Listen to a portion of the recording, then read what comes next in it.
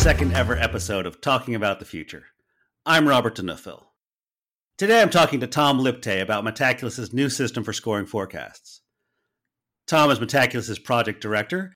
He originally qualified as a super forecaster in the Good Judgment Forecasting Tournament.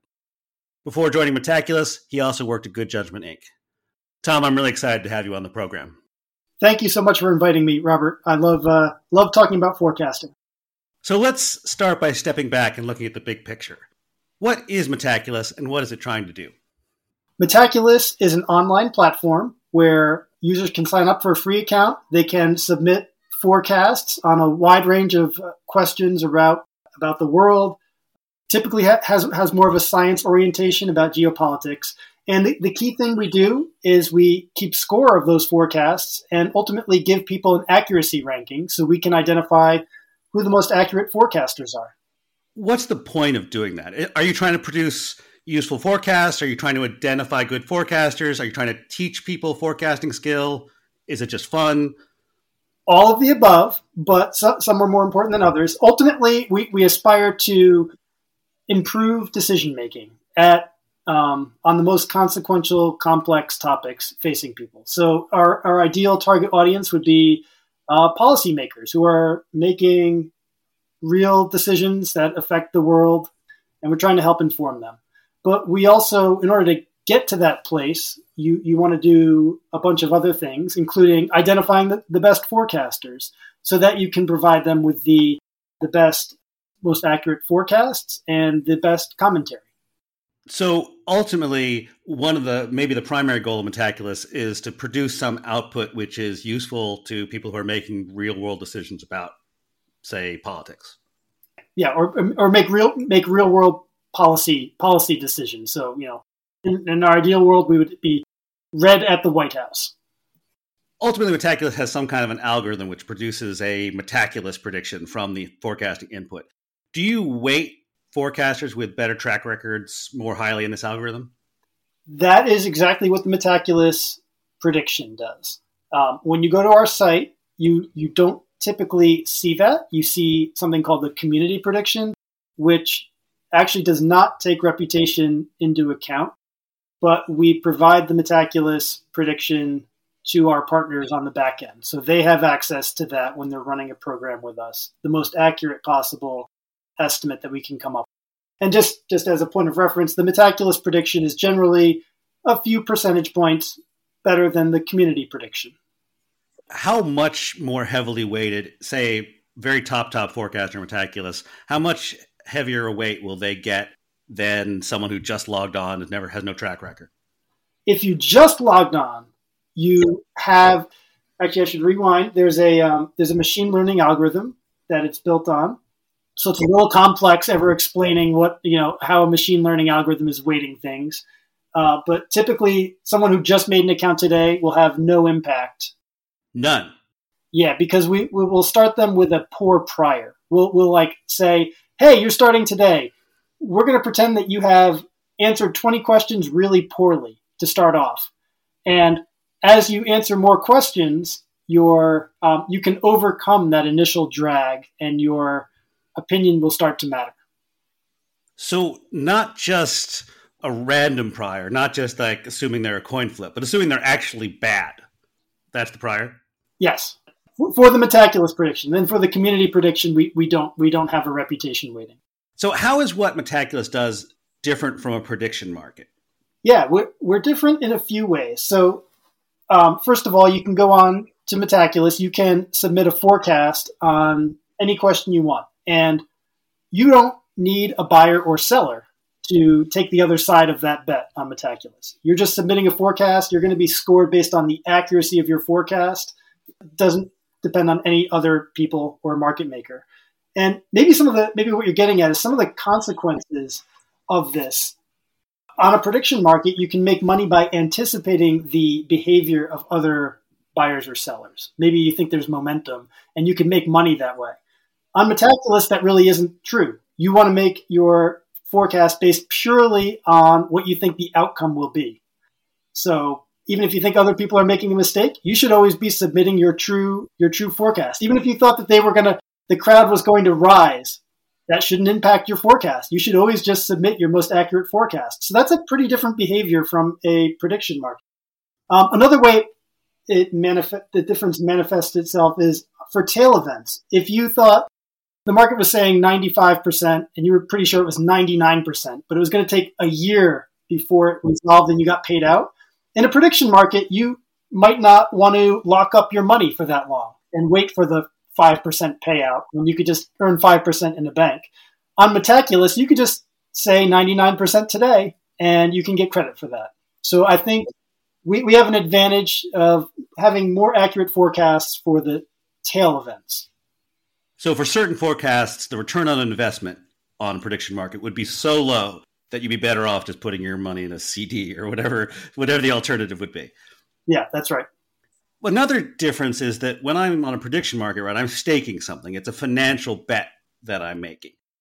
Are there disadvantages to doing a system where people don't have any skin in the game besides reputation, besides a score at the end?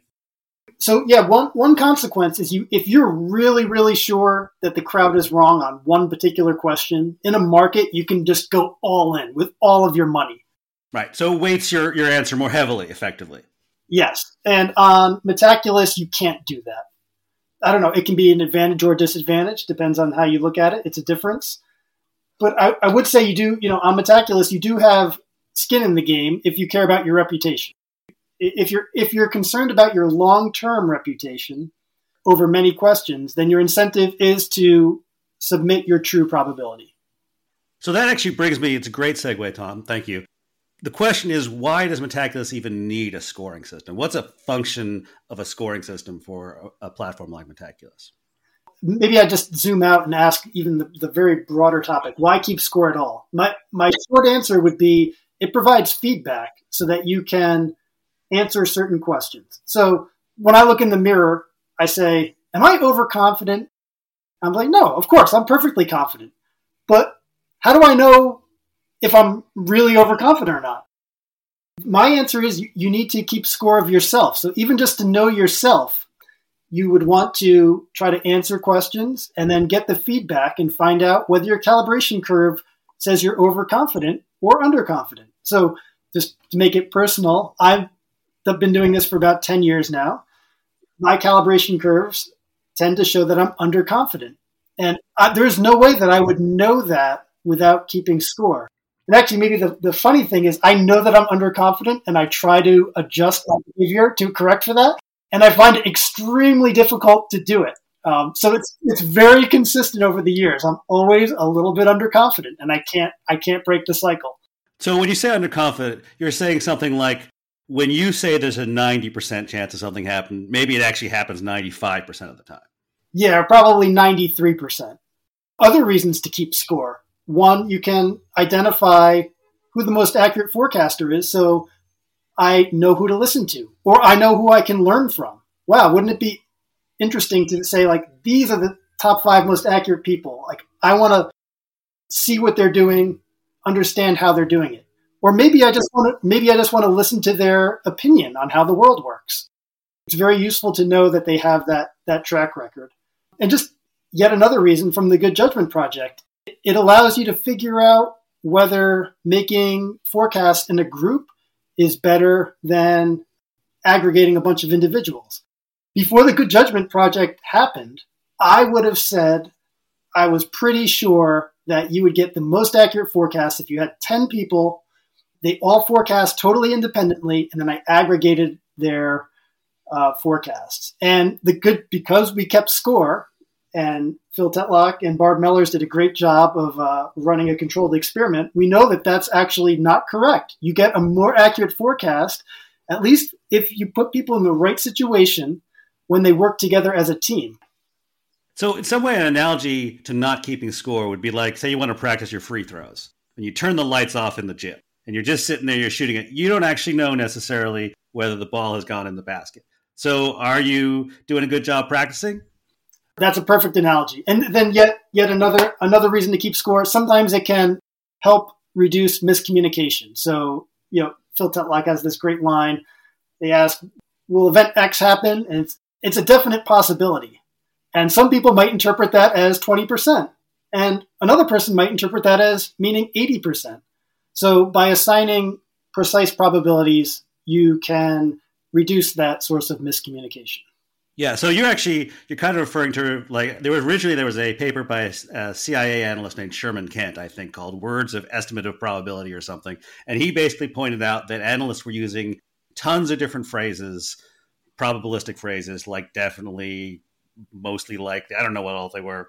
And they just didn't agree on what they meant at all. So you can put a number on it, and everyone sort of agrees there's a mathematical meaning to the number. That's right.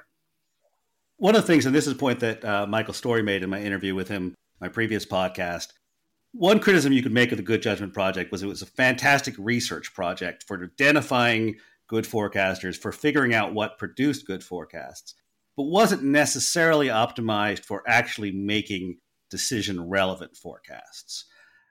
How does Metaculus maybe try to turn this scoring into forecasts that are useful? Yeah, well, maybe I just zoom out and say, like, what is our ultimate goal? Our ultimate goal would be to be able to go to a policymaker and say, hey, you're considering policies A, B, and C, and you're trying to impact this outcome. And in an ideal world, we would be able to tell them, here's what we think the effect of policy A will be, again, probabilistically, versus probability B versus probability C. And that if you had that information and you were a policymaker, it would be very useful in forming which policy to try to enact. Now, there's a bunch of challenges with that. One of them is you need to know what are the reasonable policies that you could even consider. You need to know what are the outcomes that you're trying to affect. There are questions around causality and how things are interconnected in the real world. So what we have spent a lot of time to do, not as much on the product side of the house, but I think you need to have a dialogue with the policymakers, understand what is realistic, what are the policy options that are even on the table. That's hard to know from the outside. You need those relationships, and we've spent a lot of time at Metaculus trying to foster those relationships, understanding what the key outcomes are, trying to understand the causality as best you can, and then trying to use those to ask conditional forecast questions to our top forecasters and see what they have to say. So one interesting thing is that it's not clear that for questions which are easy to forecast and score, things that make nice, neat questions are necessarily relevant to policymakers. They may be interested in knowing something that is hard to put quantify in some neat way. And then also you mentioned conditional forecasts. Conditional forecasts, that's sort of like saying, if we do policy X, then what will be the outcome? If we don't do policy X, what will be the outcome, right? You mentioned causality. There's potentially a causal issue with doing conditional forecasts like that. Could you explain what that is? Yeah. This is one of the challenges that I don't think has a perfect solution, but I think you can try to, if you're aware of it, you can try to get around it. If I were to ask you, if we were back in COVID days, and I asked, there's a lot of talk about mask mandates. Let's imagine someone thought masks were very very effective causally, but if you asked a very smart, clever forecaster, if there's a mask mandate imposed in a month, how many COVID cases do you think there will be? Versus if you don't think if there is no mask mandate in a month, how many COVID cases do you think there will be? They might reason that, well, the only reason there's going to be a mask mandate is if there's lots of cases, a world where there's lots of cases. So I'm going to say there's a high number of cases if there's a mask mandate and a low number otherwise, which is the exact opposite of what they think the causal effect is. So it's a simple example that highlights how tricky it is to get around this causality issue. So in that case, the idea is the forecaster thinks, sure, all else being equal, if people wear masks, that'll reduce the number of cases.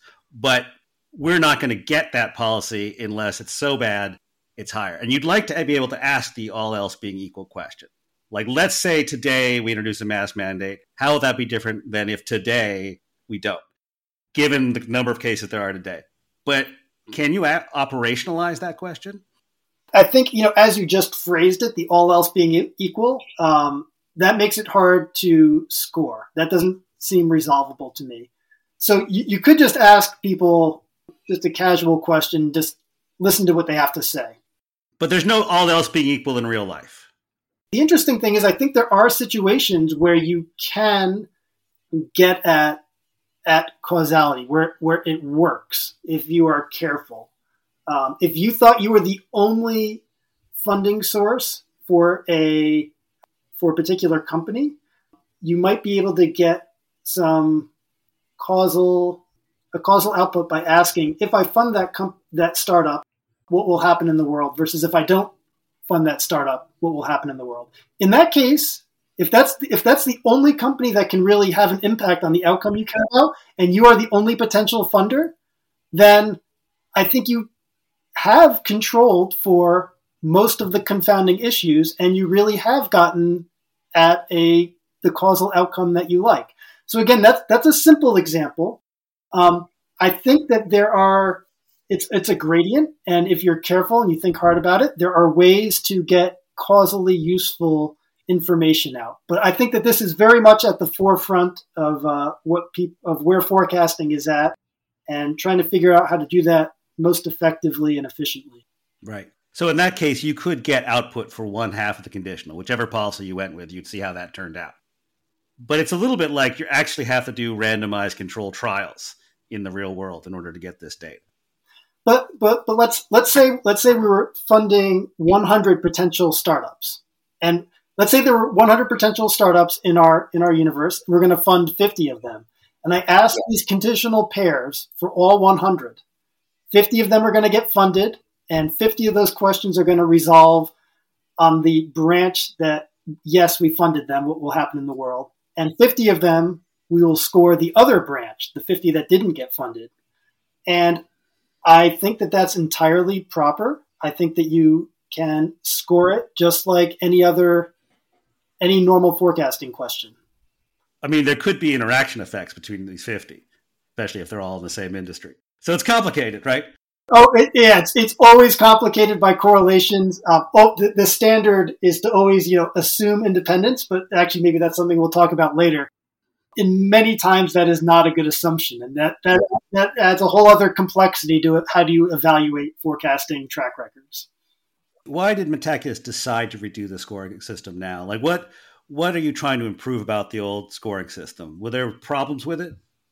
We were trying to make it simpler and more understandable. We were trying to make it more motivating for forecasters. We were trying to make it more consistent, more coherent, and provide more information on who is more accurate.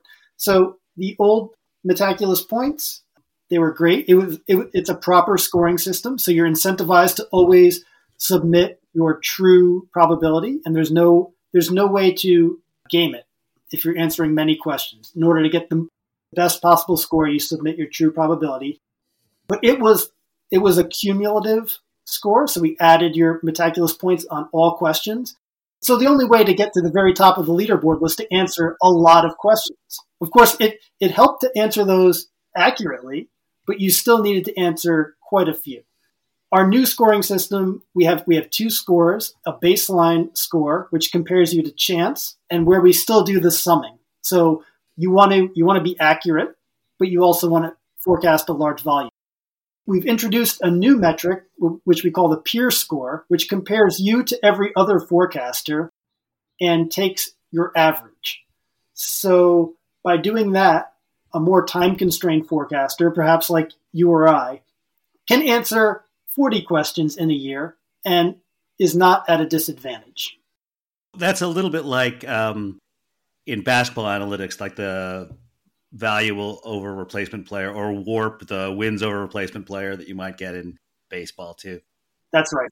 But there was some controversy, right? There was some concern that with the old scoring system, somebody could just spam a lot of forecasts, maybe just put in, look at the community average or median or whatever, put that forecast in, get points for doing that, and rise up the leaderboard without actually providing any actual useful forecasting information.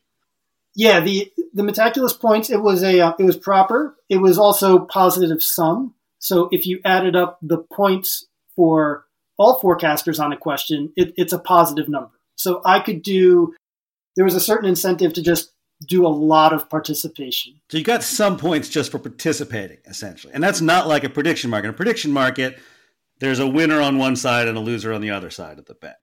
That's right. Our new peer score, it compares you to every other forecaster. So by definition, the average is 0. So it corrects for that a bit. Were there people that were at the top of the leaderboard that were just answering a lot of questions and then not actually providing much useful forecasting information? Yeah, I love this question because when I joined Metaculus, I would see our top forecaster. I don't want to embarrass him on this interview, but he was crushing it. He was at the top of the leaderboard consistently, beating everyone. And it was a question in my mind, is this guy really an amazing forecaster, or is it just because he's answering lots of questions? And I didn't know the answer to that. Really didn't even know the answer to that until we fully put together our new system. And then you can go back and look historically, and you can see that there were years where he was had the number one score in baseline, which was the sum of scores, which means he was answering a lot of questions, probably all of them. And at the same time, he was number one on the peer score, which means he was beating everyone by the biggest margin of any other forecaster. So in general, you'd expect someone who was optimizing for one of those strategies to have different behavior. So the fact that he was able to do both simultaneously is incredibly impressive. And there was no way to see that with Metaculus points, and you can see that very clearly with our new systems. I will say, just as my own personal experience, that really is impressive, right? Like, I'm pretty accurate, but I'm accurate at the cost of spending a fair amount of time thinking about each question. Yeah. Even just doing 40 questions in a period of time is a lot for me. Yeah. But were there people who were on the leaderboard who weren't like that, who maybe just got there by spamming a lot of questions? Of course, you see people who fall into that category a bit. Most of the time, the people who are most engaged in answering the most questions care a lot about it, and they do have pretty good accuracy scores. But it does help you differentiate who is who. Why did you decide initially to make forecast positive sum? What's the rationale behind that? So it was positive sum when I arrived at Metaculus. Right. It's not now, right? That's not how it works now? That's not how it works now. It was originally positive sum because when most people play video games, it's fun to see your score ever increasing. And some of our users still might prefer this, that you can just see your number going up day after day. And it's a little bit of an extra nudge, knowing that it's positive sum. It makes forecasting a little less scary. I don't know if that sounds to listeners like a trivial consideration, but it's actually certainly with prediction markets, a major problem, right? If you have a prediction market that's not positive sum, that means you have something like an equal number of winners and losers, and the losers don't have much incentive to participate. So then you get not very many people on the market. So it's in Metaculus's interest to try to attract forecasters, because otherwise you're not going to get good forecasts. And you attract them to some sense by making a reward just for participating. Yeah. I should say our peer score is not positive sum. The average is 0 by definition. The baseline score compares how you did to chance. So as long as you believe you can beat chance, which hopefully you always think you can do, then it is positive sum because everyone can earn points on the same question. It's just a question of how much you beat chance by. So I'm a little fascinated by this because I actually think beating chance should be pretty easy. There are certainly a lot of questions where a coin flip is going to be obviously not a very good forecast. If you ask, is the sun going to come up tomorrow? It's not hard to beat chance on that because it's not 50-50 and it's obviously not 50-50. But I do sometimes wonder if there are some people who are actually worse than chance, whose instincts are exactly the opposite and actually provide good forecasting signal through how wrong they are. Like if you just said there was the opposite of what someone was saying, if that was a forecasting signal. Do you have an opinion on whether or not such people exist? I have not looked into that. It is a fascinating question because in theory we could go through our baseline. You could. And I hope you're going to now that I've asked this question. I think we will. I will highlight one thing we do is we show anyone who earns a medal, which generally means you're in the top 5%, we show how you earn that medal. So you can go in and you can look to see, how did Tom get a silver medal? Okay, here's all the questions he answered. Here's his score. You can't see my forecast, but you can see my score. But what we do to try to make forecasting less scary and less risk of embarrassment is we don't show how people got their scores if they didn't win a medal. So there's no way that you can find out. If someone did have a negative baseline score, you can't see that. And you don't have to worry about being embarrassed if you worry that might happen to you. You can join Metaculus, and that's going to be hidden. We're only trying to show the good news and give people transparency as to, like, how did this guy beat me? Well, you can go and you can look and you can see how he did it. But you, Tom, could do a anonymized study looking at the people who got bad scores. That's right. We could go. I mean, surely there are some people who only answered a few questions and just got bad scores by luck. But the question is, what if someone answered 100 questions and had a negative baseline score? They're just always wrong. My hunch is that the answer is there is no one who has done that, but I don't know. Maybe there is someone. I don't know. In general, how do you measure forecasting ability or forecasting performance? Is there a single metric that can capture it? Yeah, it's a great question.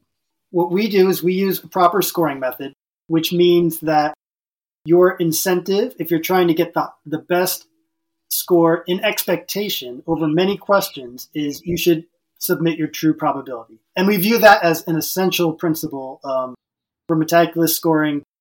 But there are many ways to do proper scoring. And depending on your choice of scoring method, you will get a different ordering of who is most accurate. So perhaps the two most common scoring metrics are the Breyer score, which is your squared difference, your squared error. And that's like what Good Judgment Open would use, or what Good Judgment Project used. And Metaculus uses a log score, which is also proper. I don't think you can objectively say one is better than the other. It really comes down to one of those systems punishes a certain type of error more than the other. So the log score is very sensitive near the tails. The example that I like to give is if you say 0% chance of something happening, and then it actually happens. With Breyer scoring, you get the worst possible score, but it's actually not that much worse than someone who said a 10% chance and it happened. With log scoring, the story is completely different. If you say 0% and it happened, you get negative infinity, and you can never, ever catch up. To make sure that never happens, on Metaculus, we make sure that you can never forecast 0% or 100%. You can get down to 0.1%, or you can forecast 99.9%, but you cannot go all the way to the extremes, because then you're wiped out forever. So that's different from Good Judgment Open, where you can forecast 0%, and you can be wrong, and you can come back from that. I'm inclined to say that makes sense to me epistemologically, just in the sense that, like, I don't think it's ever right to say there's a 0 or 100% chance of something happening. Yeah. You could tell me something that's just totally absurd, and I'm going to say it's basically 0. But there's always a chance, because we're talking about not like sort of some kind of necessarily true probability about the world, but in terms of what we can know, I could always just be completely deluded. I could be a brain in a vat. I could just be totally confused. There is some chance of that. I like to think it's small, but it's non-zero. So if I actually were to say 0, not rounding, I mean, most of the time I round, right? But if I say 0, not rounding, I'm probably wrong in terms of what it's possible for me to know. Yep. I agree 100%. Robert Rubin wrote a great book where he talks about like exactly this. But yeah, I have the same mentality. I'm never willing to actually say 0%. I'll say like, 1 chance in a billion, but not 0. And just to highlight, like for Metaculus, the founders are physicists. They were concerned about the really big questions about humanity's existence. They care a lot about tail risks, extinction events. Things with very low probabilities, we think. Hopefully very low probabilities. So in that context, I think the log score does make more sense because they care about the tail events, and the log score is more sensitive to the tail events. If you're talking about elections where it's more 50-50 and you wanted to differentiate forecasting skill, you'd probably want to choose a Breyer score. I think that's more sensitive. There's no right or wrong answer here. I think one thing that you find when you're forecasting is it's easier to tell the difference between 0.1% and 0.2% than 50.1 and 50.2 in a lot of cases. Yeah, just to say another way, the difference between 0.1% and 0.2% is a factor of 2. Right, exactly. That's what it is. Yeah. Some of our forecasters like to think in terms of odds. I don't personally, but if you think about it in odds, then it's a factor of 2. Right. It's 1 in 500 versus 1 in 1,000. Right. I often do that because I just find it easier to think.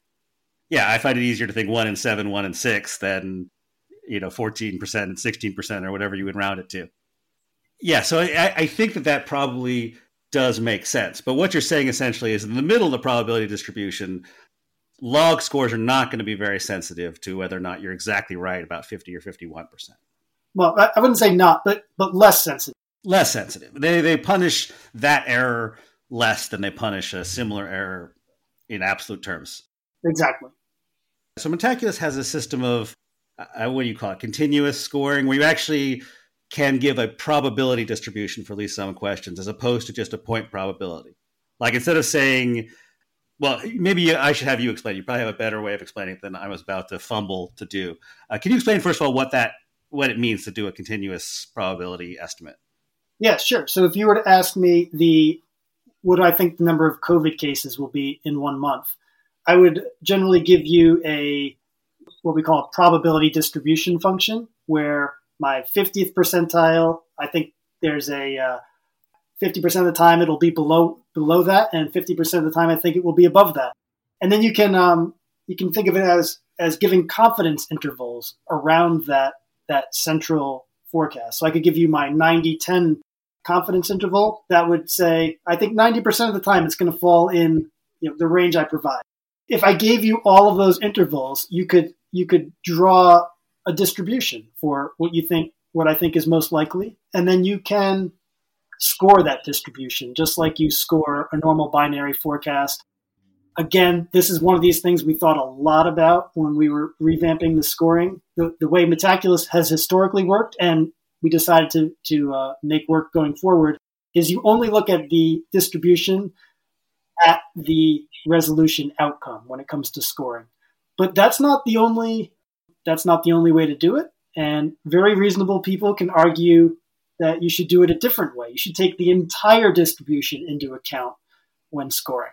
And again, there are these there are pluses and minuses, and there's no right answer. It's just, I think, to a certain extent, what you subjectively prefer and what kind of errors you want to punish the most. Let's say I say there's a certain number of COVID cases, and before that happened, I said there was a 70% chance that it would be at least that many, and a 30% chance it would be above that.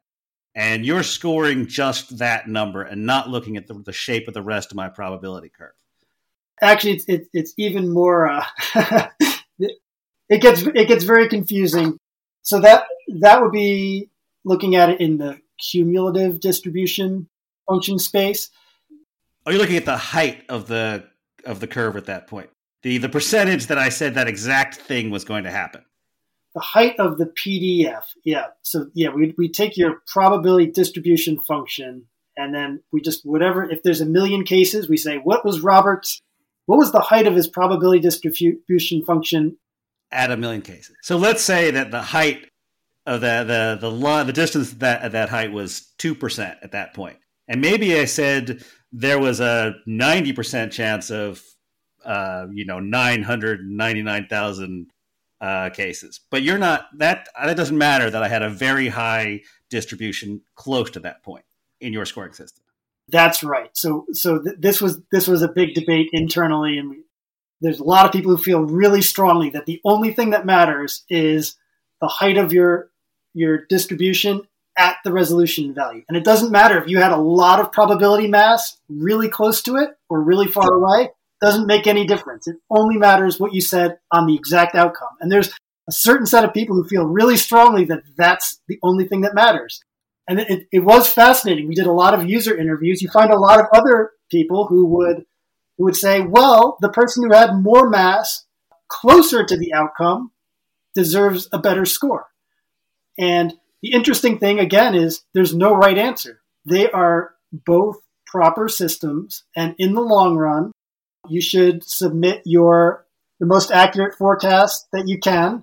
And the key difference is they would reward or punish different kinds of errors. But who's to say what error is right or wrong? That's my question, actually. You say there's no right answer, but are there different facts about the world that would make one system more accurate than another? Do they represent different? Is it just a different interpretation of what probability means, or are there things that could be the case that would make one system more accurate? But again, I think it gets back to what do you mean by most accurate? Because one system would say one thing is more accurate, and another system would say another thing is more accurate. So it's just what kinds of errors do you think matter? I guess what I'm asking is there an answer to what kinds of errors are more important? That is different from just our preference, our subjective preference as people who are choosing to score forecasts. Yeah, personally, I don't think so. Getting back to the log versus Breyer score, it's like, do you care about the 0 to 1% error or the 50 to 51% error? Like you have to tell me which of those you prefer, and I don't see any objective way to say whose opinion is right. How accurate ultimately is Metaculus? If you look at Metaculus's prediction that you give to your partners, how good is that, do you think? Yeah, so this opens up a really fascinating question. Basically, any forecasting question, you could tell me the score of a certain platform or a forecaster over 1,000 questions. You could tell me, Tom, here's their log score, here's their Breyer score. Do you think that they're a good forecaster or not? And my answer is, I don't think I can tell you much at all, because they might have a really great score if all the questions were really, really easy, like will the sun rise tomorrow? Or they might have a really terrible score and be a great forecaster, because if I'm asking them about a coin flip, the best they can do is to say 50-50. Their score is going to be bad, but that doesn't mean they're a bad forecaster. So in order to get around that, you really do need to compare to some kind of benchmark. On a platform like Metaculus, you can compare forecasters to each other or to the community aggregate, and that provides a kind of benchmark. If you ask, how does Metaculus compare to other platforms? Again, you run into this same question. What you would really need is a controlled study where both platforms were answering the same questions under the same conditions, and then compare over the long term how well they did. I don't think we have any definitive answer. I can say that we probably have 4 or 5 studies where we do have very similar, if not exactly the same questions on different platforms. I don't want to say who or exactly what, but most of them, the statistical significance for any one of those studies is not particularly strong. So we have one example where you have 25 questions and it's just not statistically significant. What I would say, and again, maybe I'm biased or maybe I'm deluding myself. The analysis that I'm aware of is that we have 4 or 5 of those where Metaculus did do marginally better than other comparable platforms or experts. So once you have 5 of those where you're like, you won every one of those, even though each one was statistically not significant, you do start to feel like maybe you can assign some significance.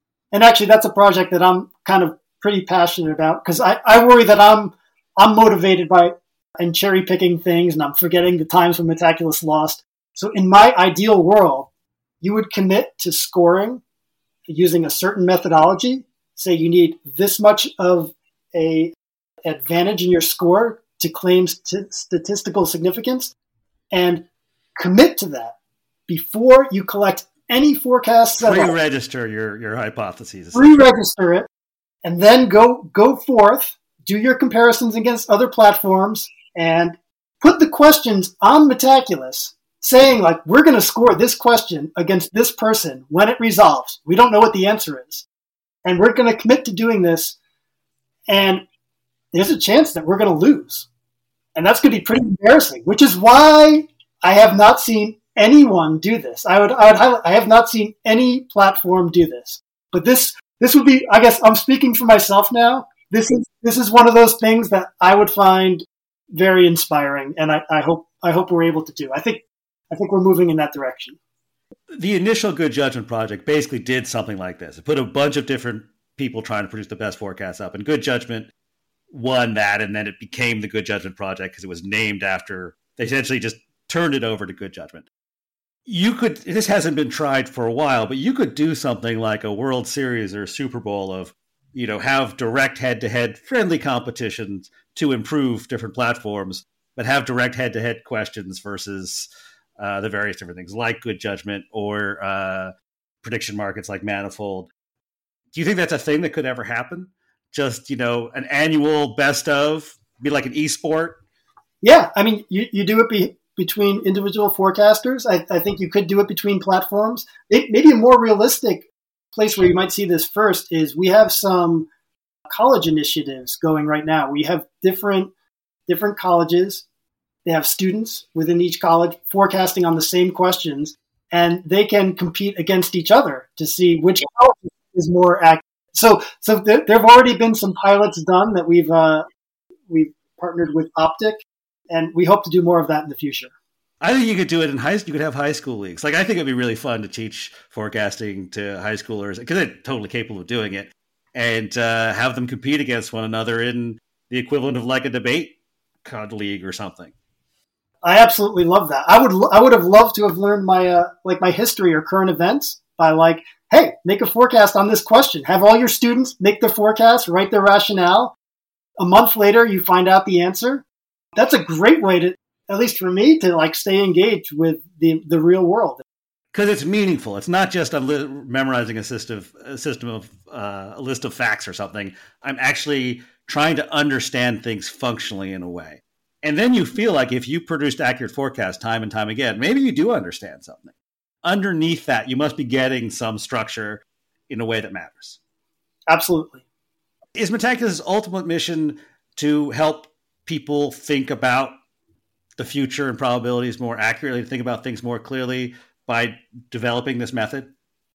That is part of our mission, something that I'm pretty inspired by. I like to think that while it would be terrific and while I absolutely want to help policymakers make better decisions, I think another path to having a positive impact would be if you could instill this humility that comes with forecasting and this quantitative thinking and this rigorous way of thinking, let that seep into the broader population a little bit. I think that could reduce some of the partisanship you see now and some of these, very right-wing or left-wing news outlets that cater to what people want to hear rather than what is actually the truth. It's interesting you talk about humility because one of the traits, I think, of a good forecaster is recognizing that you might be wrong. And you want to be accurately figure out how likely you are to be wrong. But usually you need more humility than most people have. You need to recognize that your initial intuition about how things are is maybe more likely to be wrong than you would expect. And that's something that forecasting teaches you. That's right. And I mean, that's an advantage of keeping score. It's easy to say this is so stupid. This is never going to happen. And then as soon as you are keeping score, and I know that I'm going to be embarrassed if it does happen, then it's wow, maybe I should be listening to what the other side has to say. Maybe the other side has at least a little point, and maybe I should adjust my forecast to make it a little bit more humble. Right. And this is a problem with pundits often. I just saw the economist Larry Summers basically say it was obvious that inflation was going to come down the way it did because it was transitory. And you can go back just a year ago where he said that's definitely not happening. And I'm not even sure Larry Summers knows that that's what he said. I don't think he's necessarily even being dishonest. People tend to remember they were more right than they were. 100%. I think that a huge part of why I even got interested in forecasting in the first place is because I just wanted that personal feedback. I wanted to make sure that I wasn't deluding myself by forgetting my failures. Forecasting makes you face your full gamut from your successes to your failures. This is great. I really appreciated this discussion. This was super fun. Thank you so much for coming on, Tom. Thank you so much, Robert. I enjoyed this.